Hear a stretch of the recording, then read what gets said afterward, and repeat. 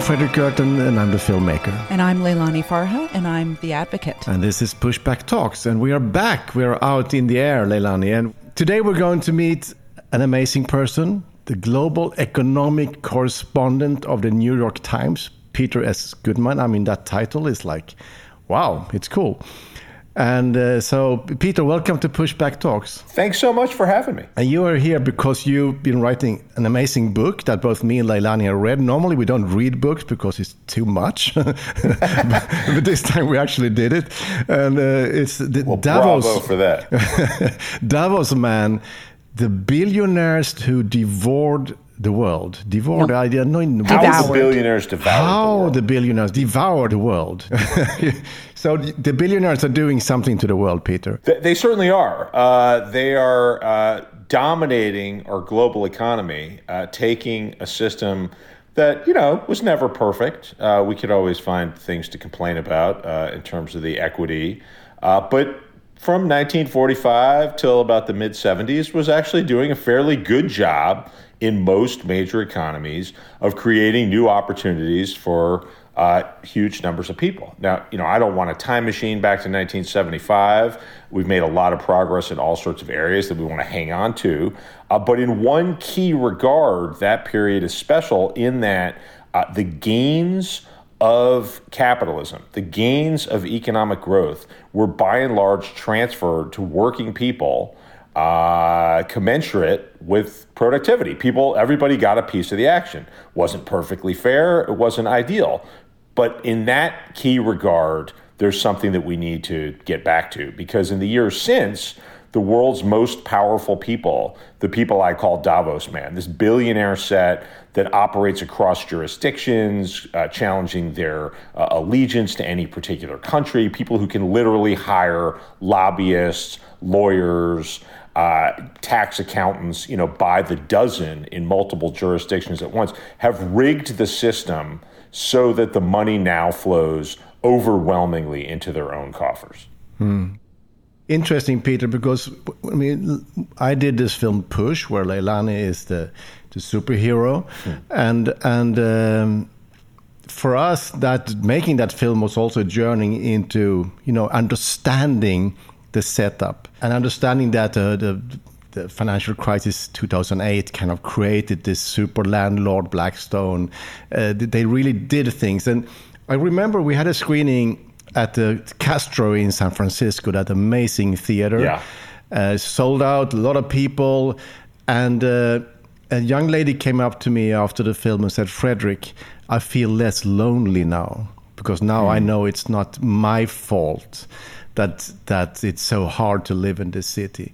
And actually, when I talked to Leilani now, after reading your book, she said the same.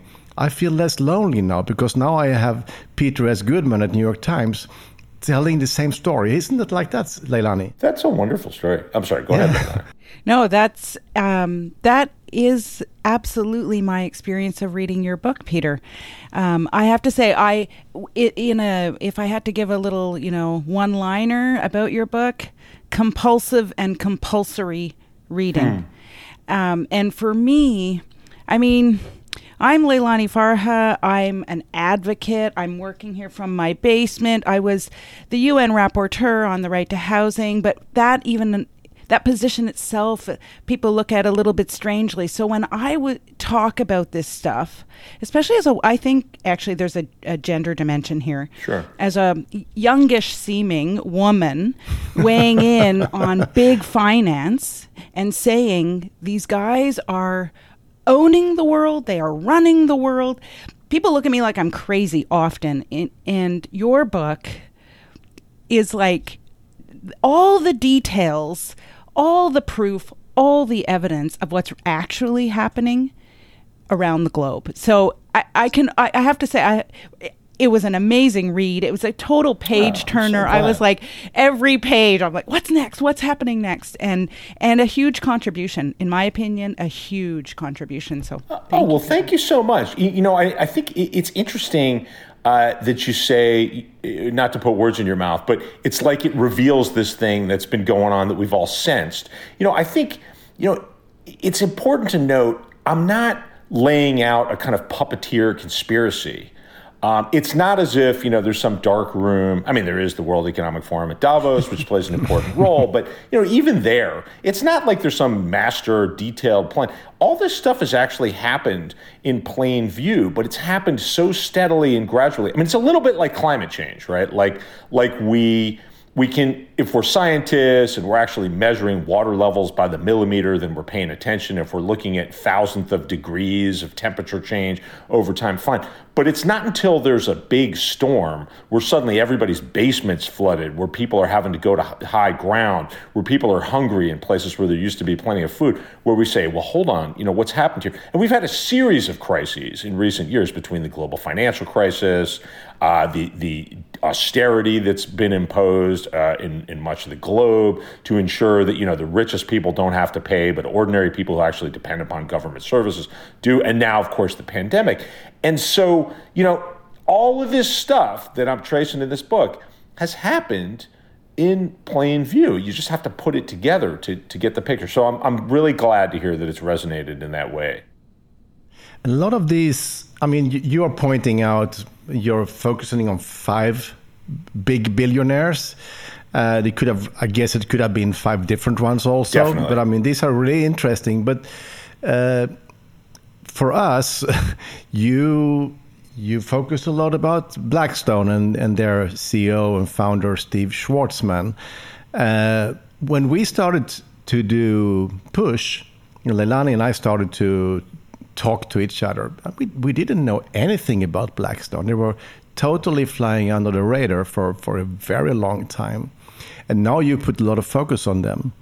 So have they changed now? Or is this, do they like this attention? I don't think they like this attention. I mean, I think Leilani can tell you about her own experiences in terms of, their attempts to silence her. And in my own dealings with Blackstone's communications people. I should say Schwarzman never talked to me. I spent 3 days a few years ago in Beijing at this very high-level conference where Schwarzman and I both went off with actually something like 5 heads of state, other billionaires, including Pierre Omidyar, the eBay founder. We all went off to the Great Hall of the People for an hour with Xi Jinping. I mean, this was really quite an experience. And I was able to see Schwarzman up close. He doesn't like to talk to the press. He wasn't particularly interested in talking to me. He did bring me along with a contingent of people to go visit his Schwarzman Scholars Program at Tsinghua University, which is one of the most prestigious campuses in Beijing, and a place that he's used to highlight his cooperation between the U.S. and China while he's vacuuming up investment from Chinese sovereign wealth funds, while he's pushing out his own investments in China. So, this is not somebody who likes to engage with the world other than on his own terms. And he likes to project this sense, and this I argue in the book is quintessential Davos man behavior. He likes to project his own undertakings as like a gift to the world. Like, it's not enough that he's making huge amounts of money. And, we should back up for a second. Steve Schwarzman is the world's largest private equity magnate. He's a huge real estate investor. He's worth roughly $30 billion.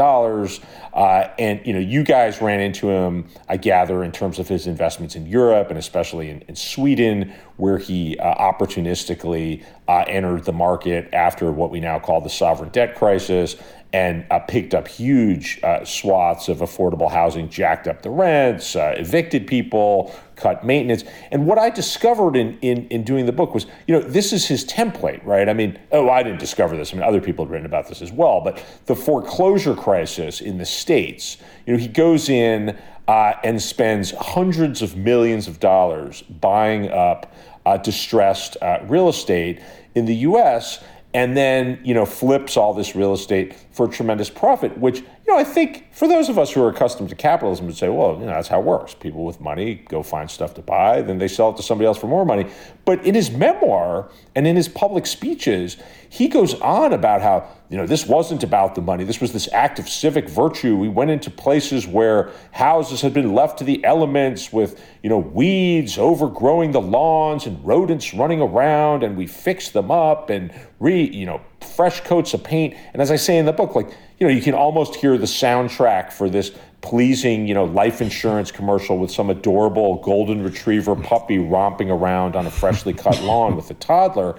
The reality is he starts this thing called Invitation Homes, which is an invitation for people to pay exorbitant rent, people who don't have the money to just easily pick up and move somewhere else, also not by accident. I mean, he's very savvy at finding people where there's engaging in transactions where essentially there's a clear power imbalance.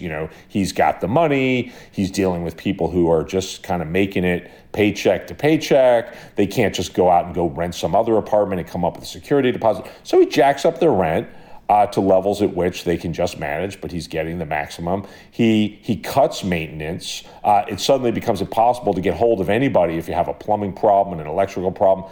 And this is the template that we've seen around the world, which is how you guys got on the trail, as I understand the story. Yeah. We started off with Blackstone buying a lot of foreclosed housing in the US and in Spain and on Ireland. The Sweden story we didn't even know about, but Leilani was invited to Sweden, and we did maybe we should have a check. And then we found this story. So they've been totally flying under the radar. And since then, we've been going to country to show the film, and we always ask people, "Do you know if Blackstone is in your country?" And people most of the time say, "No, they're not here," and they are always there somewhere. Yeah. Well, absolutely true. They're everywhere. And this whole model that they use and that the other billionaires use, the extractive industry model, using finance to extract more wealth, is ubiquitous. It is the way it is. And in the housing world, it is the model now. So the damage that Blackstone has done isn't just within their own holdings. It's that they've established a model that is accepted. And all these other asset management firms and private equity and hedge funds and et cetera are using the same model. And so the damage is so huge. Blackstone is everywhere, but the model is everywhere. And this idea that they are saving the world. I mean, that's how they responded to me when I wrote what are called the Blackstone letters. When I wrote to Blackstone to say, "Hey, I think you're violating human rights here and you can't keep doing this," they replied and just said, and you put that in your book, "What are you talking about? We are providing housing for needy families and we have saved the world. We're the solution. We're the good guys." Exactly. Yeah. Yeah. I mean, that is something that they say again and again. And, I'm not even attempting to demonize Blackstone or any other company controlled by some billionaire. I mean, it seems safe to say that if we live in the market system, and the market system has, all sorts of benefits, right? It's a very good way to find out what a fair price is, if it's a real market, with the regulator ensuring that there's transparency and everybody gets a shot, then the market system is really quite vibrant. And it's a tremendous source of innovation. And we should be grateful that the market system has provided all sorts of, modern innovation. But we've got to have democracy. I mean, we can't be in a situation where the Blackstones of the world, the Steve Schwarzman of the world, can take the winnings from their business ventures and then use them to warp the rules of our democracies and essentially undermine processes that have put in place. I mean, Sweden, I think it's shocking for a North American audience to, confront the reality that this bastion of social democracy, everybody knows, 500 days of paid family leave when you have a child, and, the hospitals are open to everyone, and education's free. And I mean, I've had serious economists say to me, boy, if you're born in Sweden, you have won at life. And that's our image. And let me be careful. Like, in a lot of ways, that's actually true. And there's a lot to the Swedish model that is quite vibrant. But, Blackstone goes in and they clearly undermine the notion of affordable housing.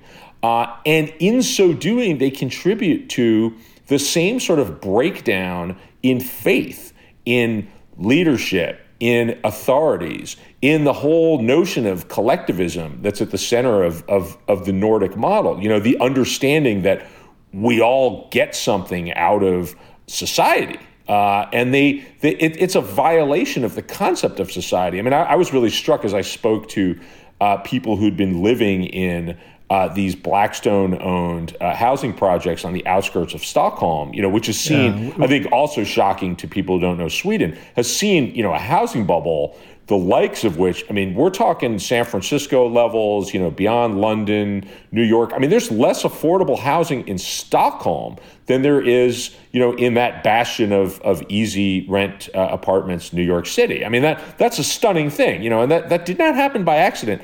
So, these people who've been living in what were once, modest middle-class homes, who suddenly, discover that, no, they're actually living in financial assets that are being traded by these entities. They're not called Blackstone, by the way. They always have some, local name to kind of shield scrutiny.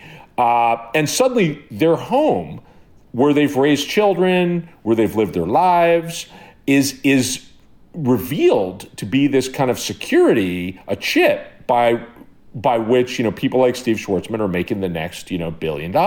And that has just a kind of debilitating, it's like an existential crisis for people to learn that this system that they've had faith in is really not built for their interests. It's built for interests who are far away and much more powerful. Leilani, democracy, is that an answer?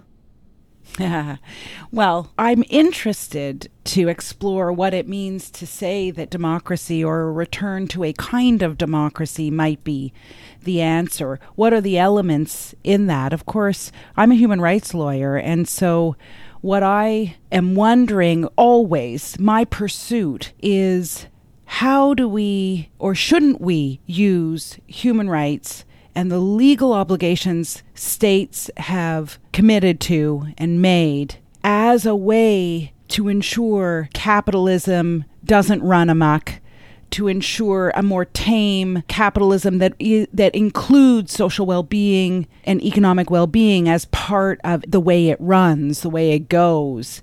So I was wondering, Peter, if you had ever turned your mind to that, because you do say in the book at the end, in the sort of solutions part, that part of the problem with capitalism right now is it's not, I mean, you don't use these words, and my apologies, you're far more eloquent, but, part of the problem with capitalism right now is that it's not being regulated, it's not being tamed or sufficiently, regulated to ensure good outcomes. Capitalism speed, we call them, or on steroids. On steroids, that's right. Yeah. And so I wonder about the power of human rights to do what you think needs to be done. Well, first of all, I think we need to actually take back this idea of capitalism, because I think we've absorbed in most major economies this idea that what we've got, that's capitalism. And if you're against it, then you're a Bolshevik. What we have is not capitalism. What we have in most major economies, certainly in my own, in the U.S., is a kind of welfare for billionaires, a kind of, bailout mentality where, therefore, whatever ideology works to get the next rescue crafted their way. They want free markets when they're in a position to dominate those markets. Free market is usually like a term they throw around to defend themselves against a regulator who might look askance at their monopoly power, at their tax avoidance strategies. And then the rest of us get rugged individualism. That's not capitalism. Capitalism requires a market participant who is governed by a regulator who's making sure that there's fairness and transparency. So I do think we need to reclaim that idea along. I've spent a lot of my career going back to the dot-com bubble, where I remember, I would write about the telecom deregulation in the States, and suddenly cable companies were rebuilding the old Ma Bell monopoly in the States. And if you questioned that, if you ask, well, how does the consumer benefit from, now, once again, having to deal with one company? I'd be told by lobbyists, oh, you're anti-business.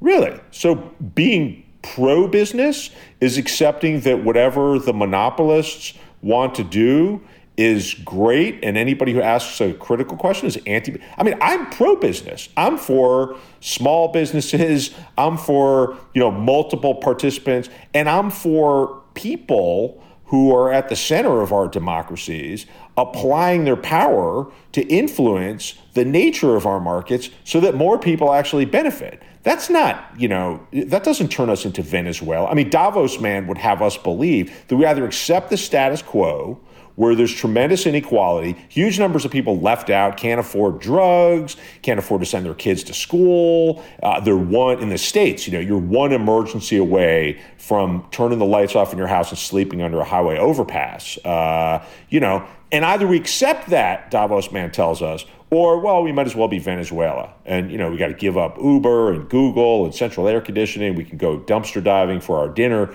That's not how life works. And the Nordics actually prove that, right? I mean, the Nordic countries are full of people who will say, listen, we don't protect jobs, but we protect workers. We have safeguards. And then we let the market determine, the inefficient companies should disappear. Companies with better ideas should triumph over others, and people will lose their jobs. But that's not going to be like some sort of death sentence. Like, you'll get some help from unemployment, you get trained to do something else. If you need help with your housing, we'll take care of that, because we need everybody to participate. And the tragedy of a situation where companies like Blackstone have turned, real estate into a kind of casino where only a handful of people win, is it's undermined that kind of faith, which has created an opening for, extreme right-wing parties like the Sweden Democrats, who are now running around saying, why should we pay taxes for immigrants who are never going to work? Like, that idea only works politically if huge numbers of people have already experienced a loss of faith in the society that they thought they were living in. Oxfam the other week published a report saying that the world's billionaires, your friends, the friends in your book, they have doubled their wealth during the pandemic. So the richest people on the planet has doubled their wealth. Have they? I mean, normally we say we should reward people who do good stuff, who invent new things or so. Have they brought something new to the table for the world to make that all that money? They're the beneficiaries of the rescues launched by just about every major economy during the first wave of the pandemic, when the markets were recoiling in horror. And central bankers and treasuries put a lot of money on the line to boost asset prices. And billionaires own assets. So, not to denigrate. Look, Jeff Bezos is worth $200 billion. We can argue about whether anybody should be worth $200 billion. Clearly, Jeff Bezos is a very bright guy, really hard worker, recognized a tremendous opportunity to alter our shopping experience in a way in which consumers really appreciate, right? Like, we all enjoy the convenience of click here and something shows up at our door.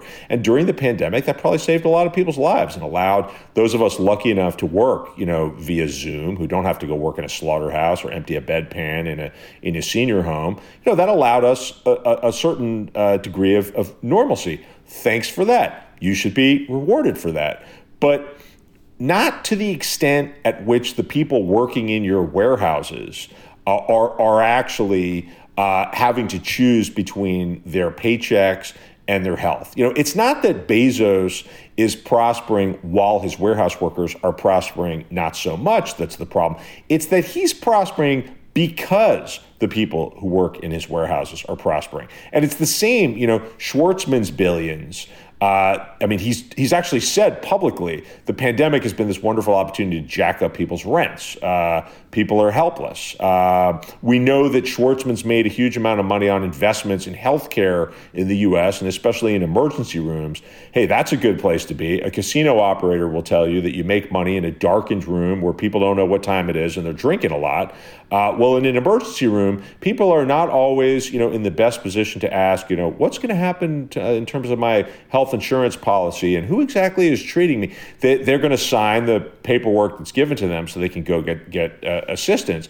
And people like Schwartzman have exploited that fact to jack up profits at the direct expense of the resiliency of the healthcare system for everyone else. So, you look at something like the 10 richest people in the world have doubled their wealth in the course of the pandemic. And it's clear that that is not an accident. that has happened because they had already put in place a system that ensured that every time something bad happened, someone would proffer a huge rescue, and they could use their lobbyists to influence those rescues to ensure that the asset holders, got the lion's share. And that's exactly what's happened during the course of the pandemic. You said something good here. I mean, you mentioned the lobbyists and the image they are fighting for. I mean, Davos is a place where also gives these people the light they want to have. Leilani, you were in love with this line, the cosmic lie. Yeah. Used throughout, yes. Maybe Peter can explain to our listeners what the cosmic lie is. I think this is a huge contribution that this book makes to this world, because if you don't understand the cosmic lie, then you can't address what's going on. So please explain the cosmic lie. So the cosmic lie is this idea that Davos man has insinuated into our political discourse and our reality, that when we organize our economies around making it easier for the people who already have all the wealth to get more of it, when we cut their taxes, when we deregulate, that this will spur, innovation and growth, and that will trickle down in the form of higher wages and better opportunities for everyone else, something that in reality has happened 0 times. And, we try it again and again. And part of the problem is that in our media discourse, we're, tempted to ask, well, why do people still believe in this lie, if it's clearly a lie? Well, no one actually believes in this. I think Davos Man's skill, one of Davos Man's great attributes, is the ability to kind of make the narrative true in his own mind. And we see this again and again at places like the World Economic Forum. We see this in the halls of Congress in Washington and in legislatures around the world, including in the UK, where I was living when I wrote this book. But, Macron comes in as the president of France. And the first thing he does, not by accident, because his campaign was underwritten by people like Bernard Arnault, who, is sometimes the world's wealthiest person depending on fluctuations in stock prices. This is the guy behind, Louis Vuitton, Dom Perignon. He owns Chateau Yquem, the famous Sauterne winery, and he loves to wander around waxing poetically about wine and playing the piano and finding new ways to not pay his taxes. And he underwrote Macron along with a bunch of other billionaires in France, understanding that Macron, who's a consummate Davos man, I call him a Davos man collaborator.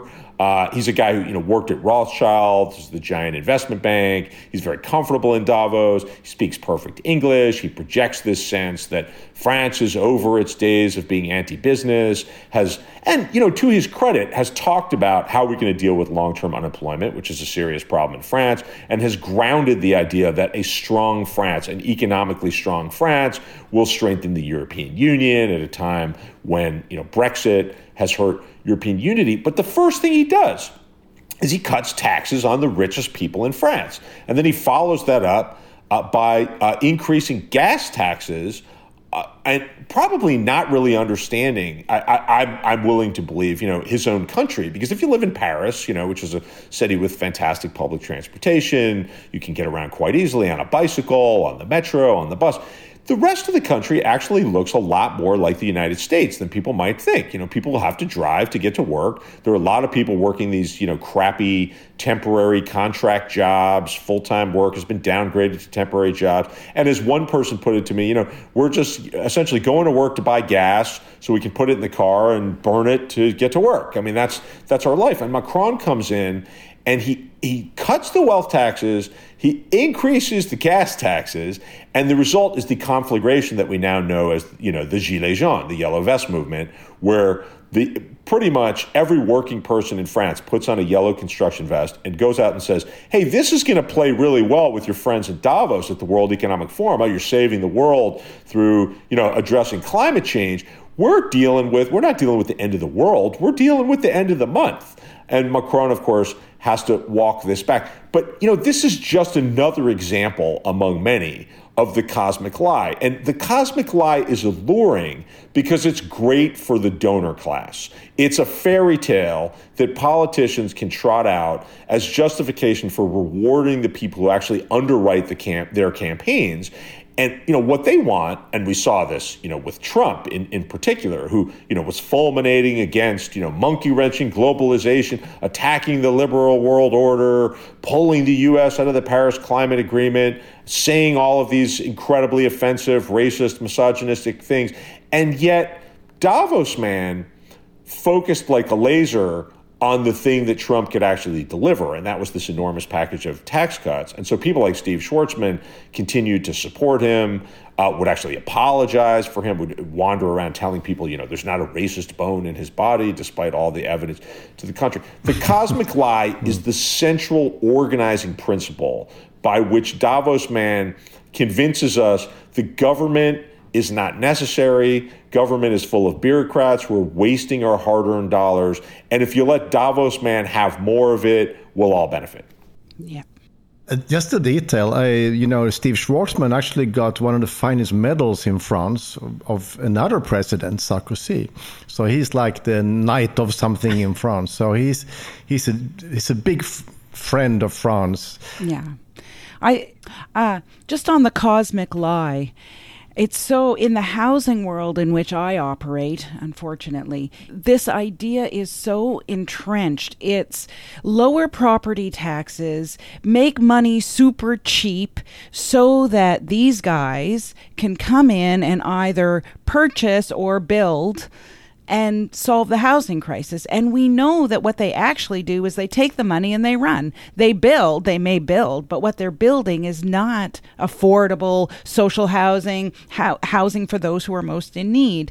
But they use that cosmic lie is so entrenched in how housing is dealt with.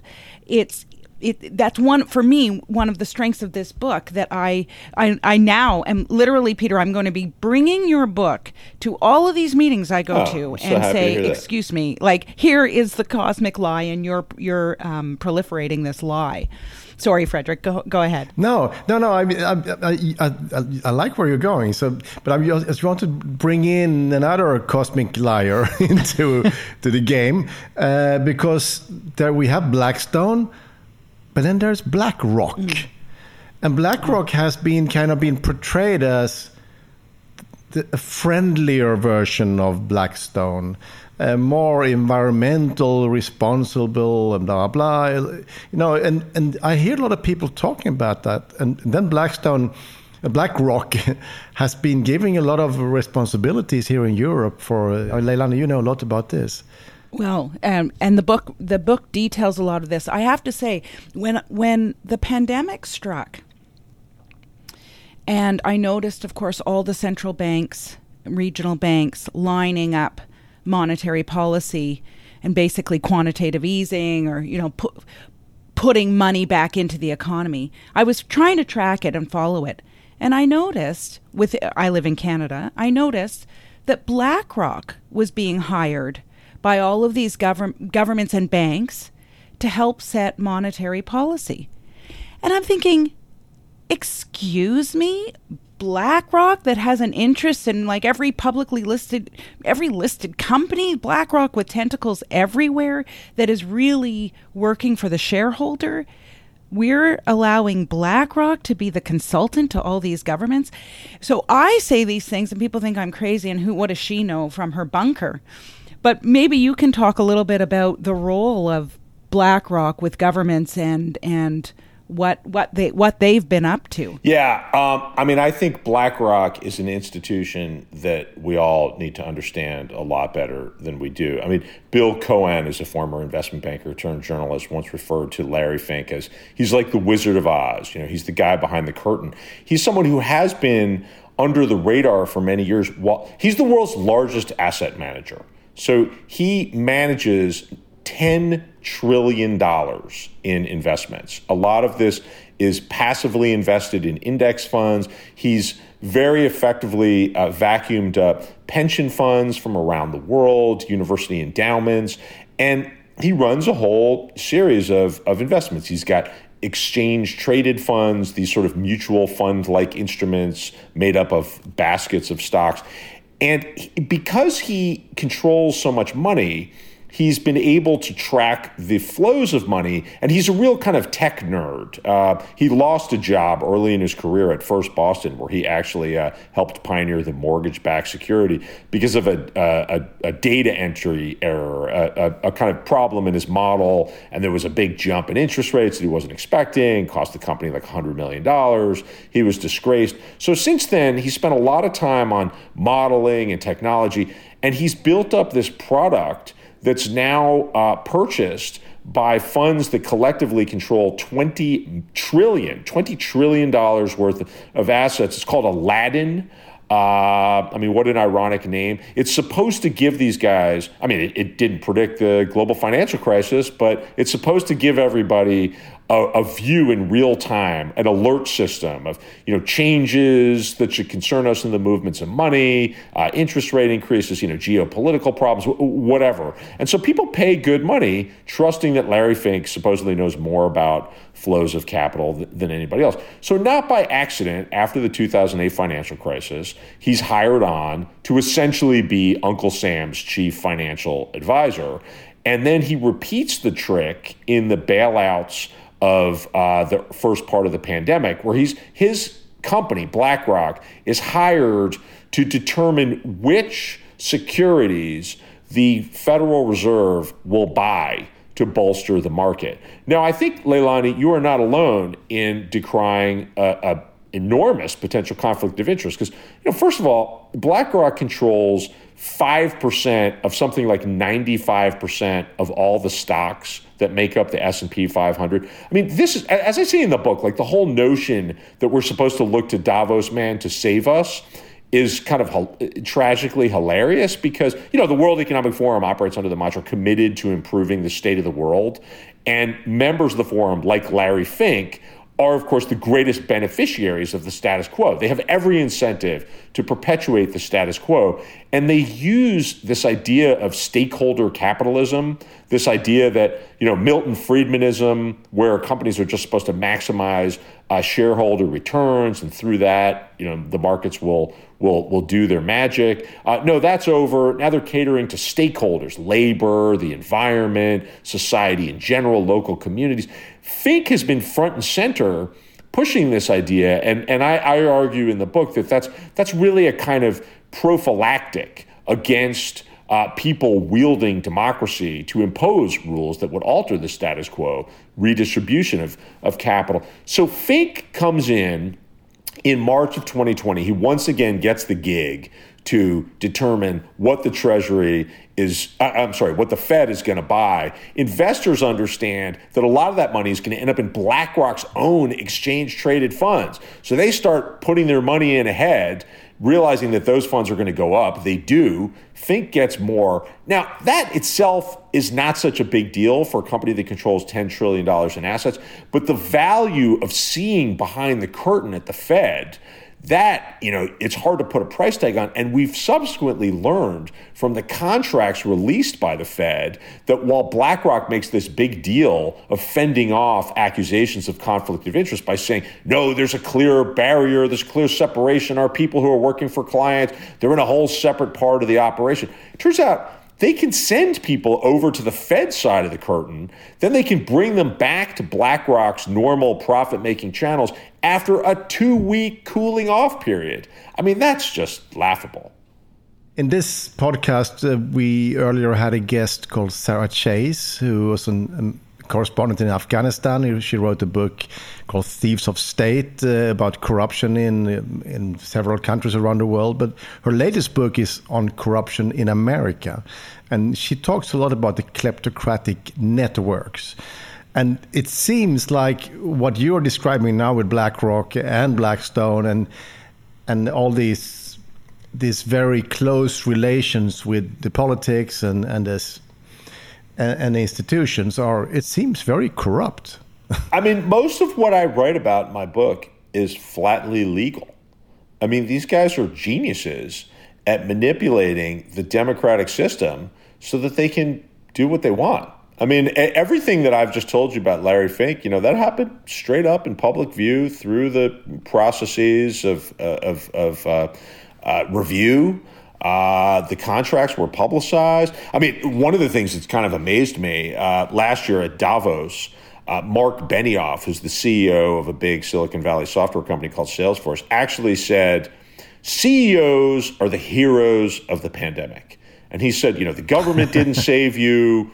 We saved you. We gave you vaccines and credit to stave off bankruptcy. And we did it not for profit, he said, but to save the world. And the astonishing thing about this, and Benioff is a complex character who actually does run a lot of philanthropic enterprises. He did put his own money into a San Francisco ballot initiative that jacked up taxes for companies like his own to fund services for homeless people. He took a stand against the state of Indiana when they passed a law that would have discriminated against LGBTQ people, threatened to pull investment out of the state. I mean, he's a guy who does walk the walk more than most.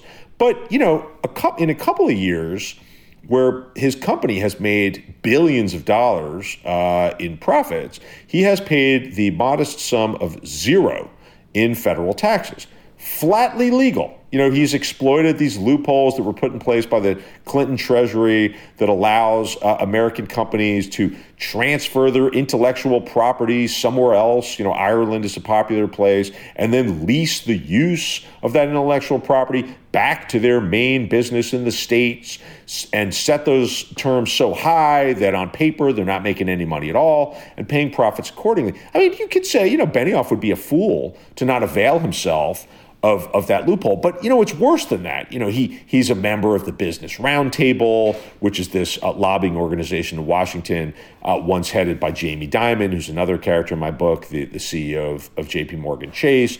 He's part of the U.S. Chamber of Commerce. I mean, these are entities that have lobbied aggressively for things like the Trump tax cuts. So, this culture of corruption, it's happening in this is not like greedy CEOs with suitcases full of cash, buying off corrupt leaders somewhere. This is greedy CEOs, holding fundraisers that we can all see with our own eyes. This is greedy CEOs going to Davos and pontificating about how there are saviors and we can count on the billionaires to solve all of our problems, which is, just another way of selling us the cosmic lie and telling us that we don't need to regulate and we don't need to collect taxes.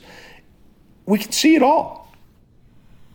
Leilani, it seems like, when you read Peter's book, it's like this feeling of there is a little group of guys who kind of run the world, control the world, and extract values from everywhere. Mm-hmm. How do you see this, Leilani? Yeah, absolutely. And the book is really good at giving you a sense of the world in which they operate. And they all know each other, and they're all trading assets back and forth. And, this company was once owned by BlackRock, and then it's going to be invested in by Blackstone later. And, it's mind-boggling. And they all live.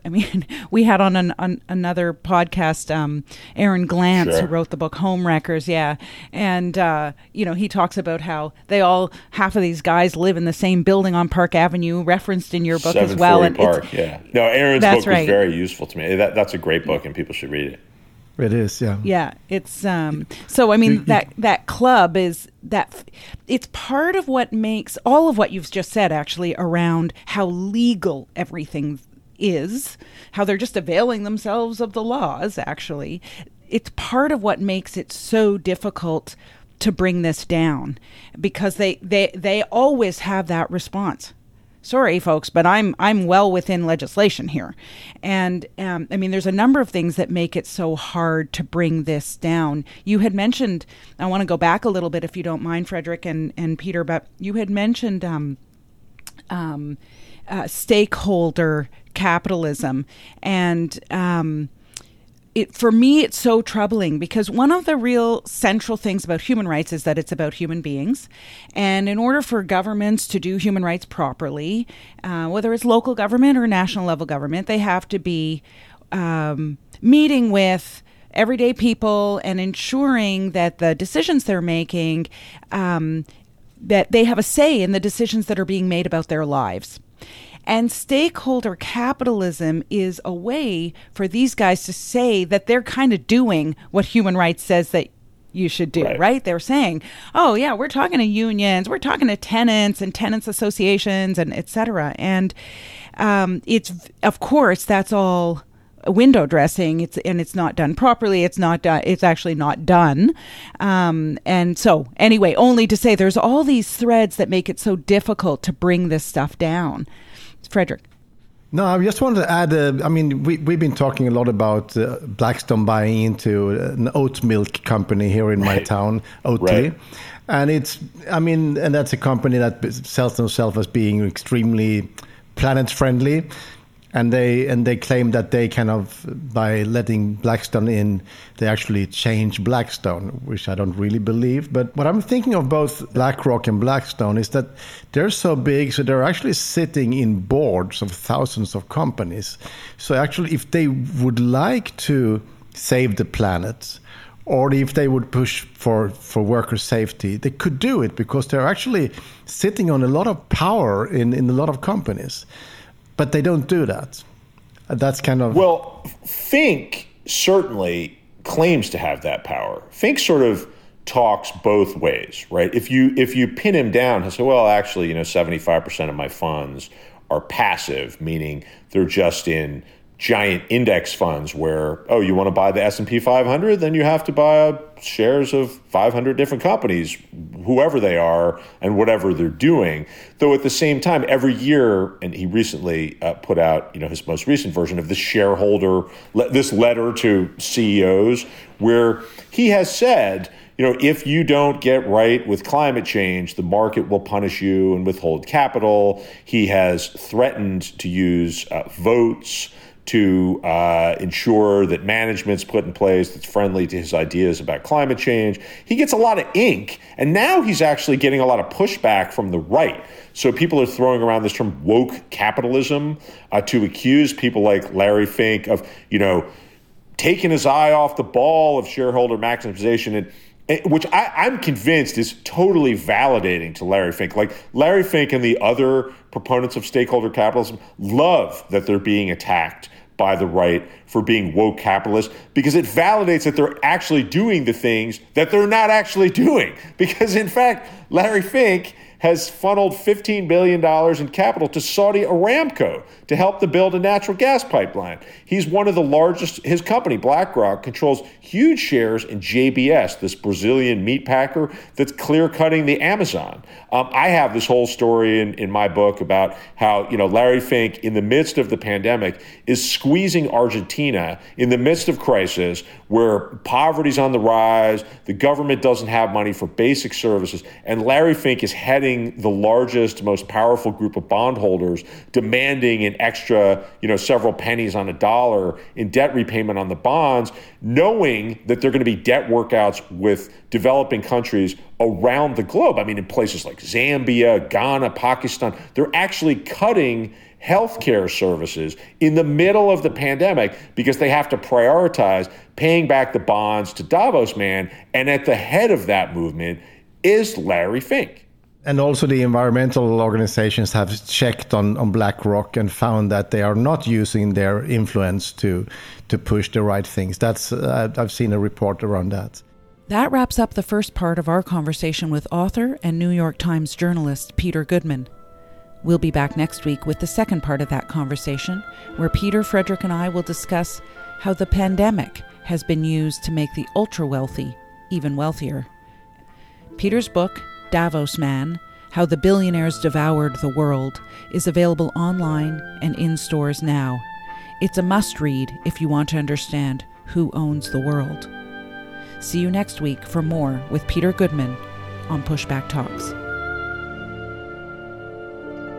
Pushback Talks is produced by WG Film. To support the podcast, Become a patron by going to patreon.com/pushbacktalks or follow us on social media at make_the shift and push_the film.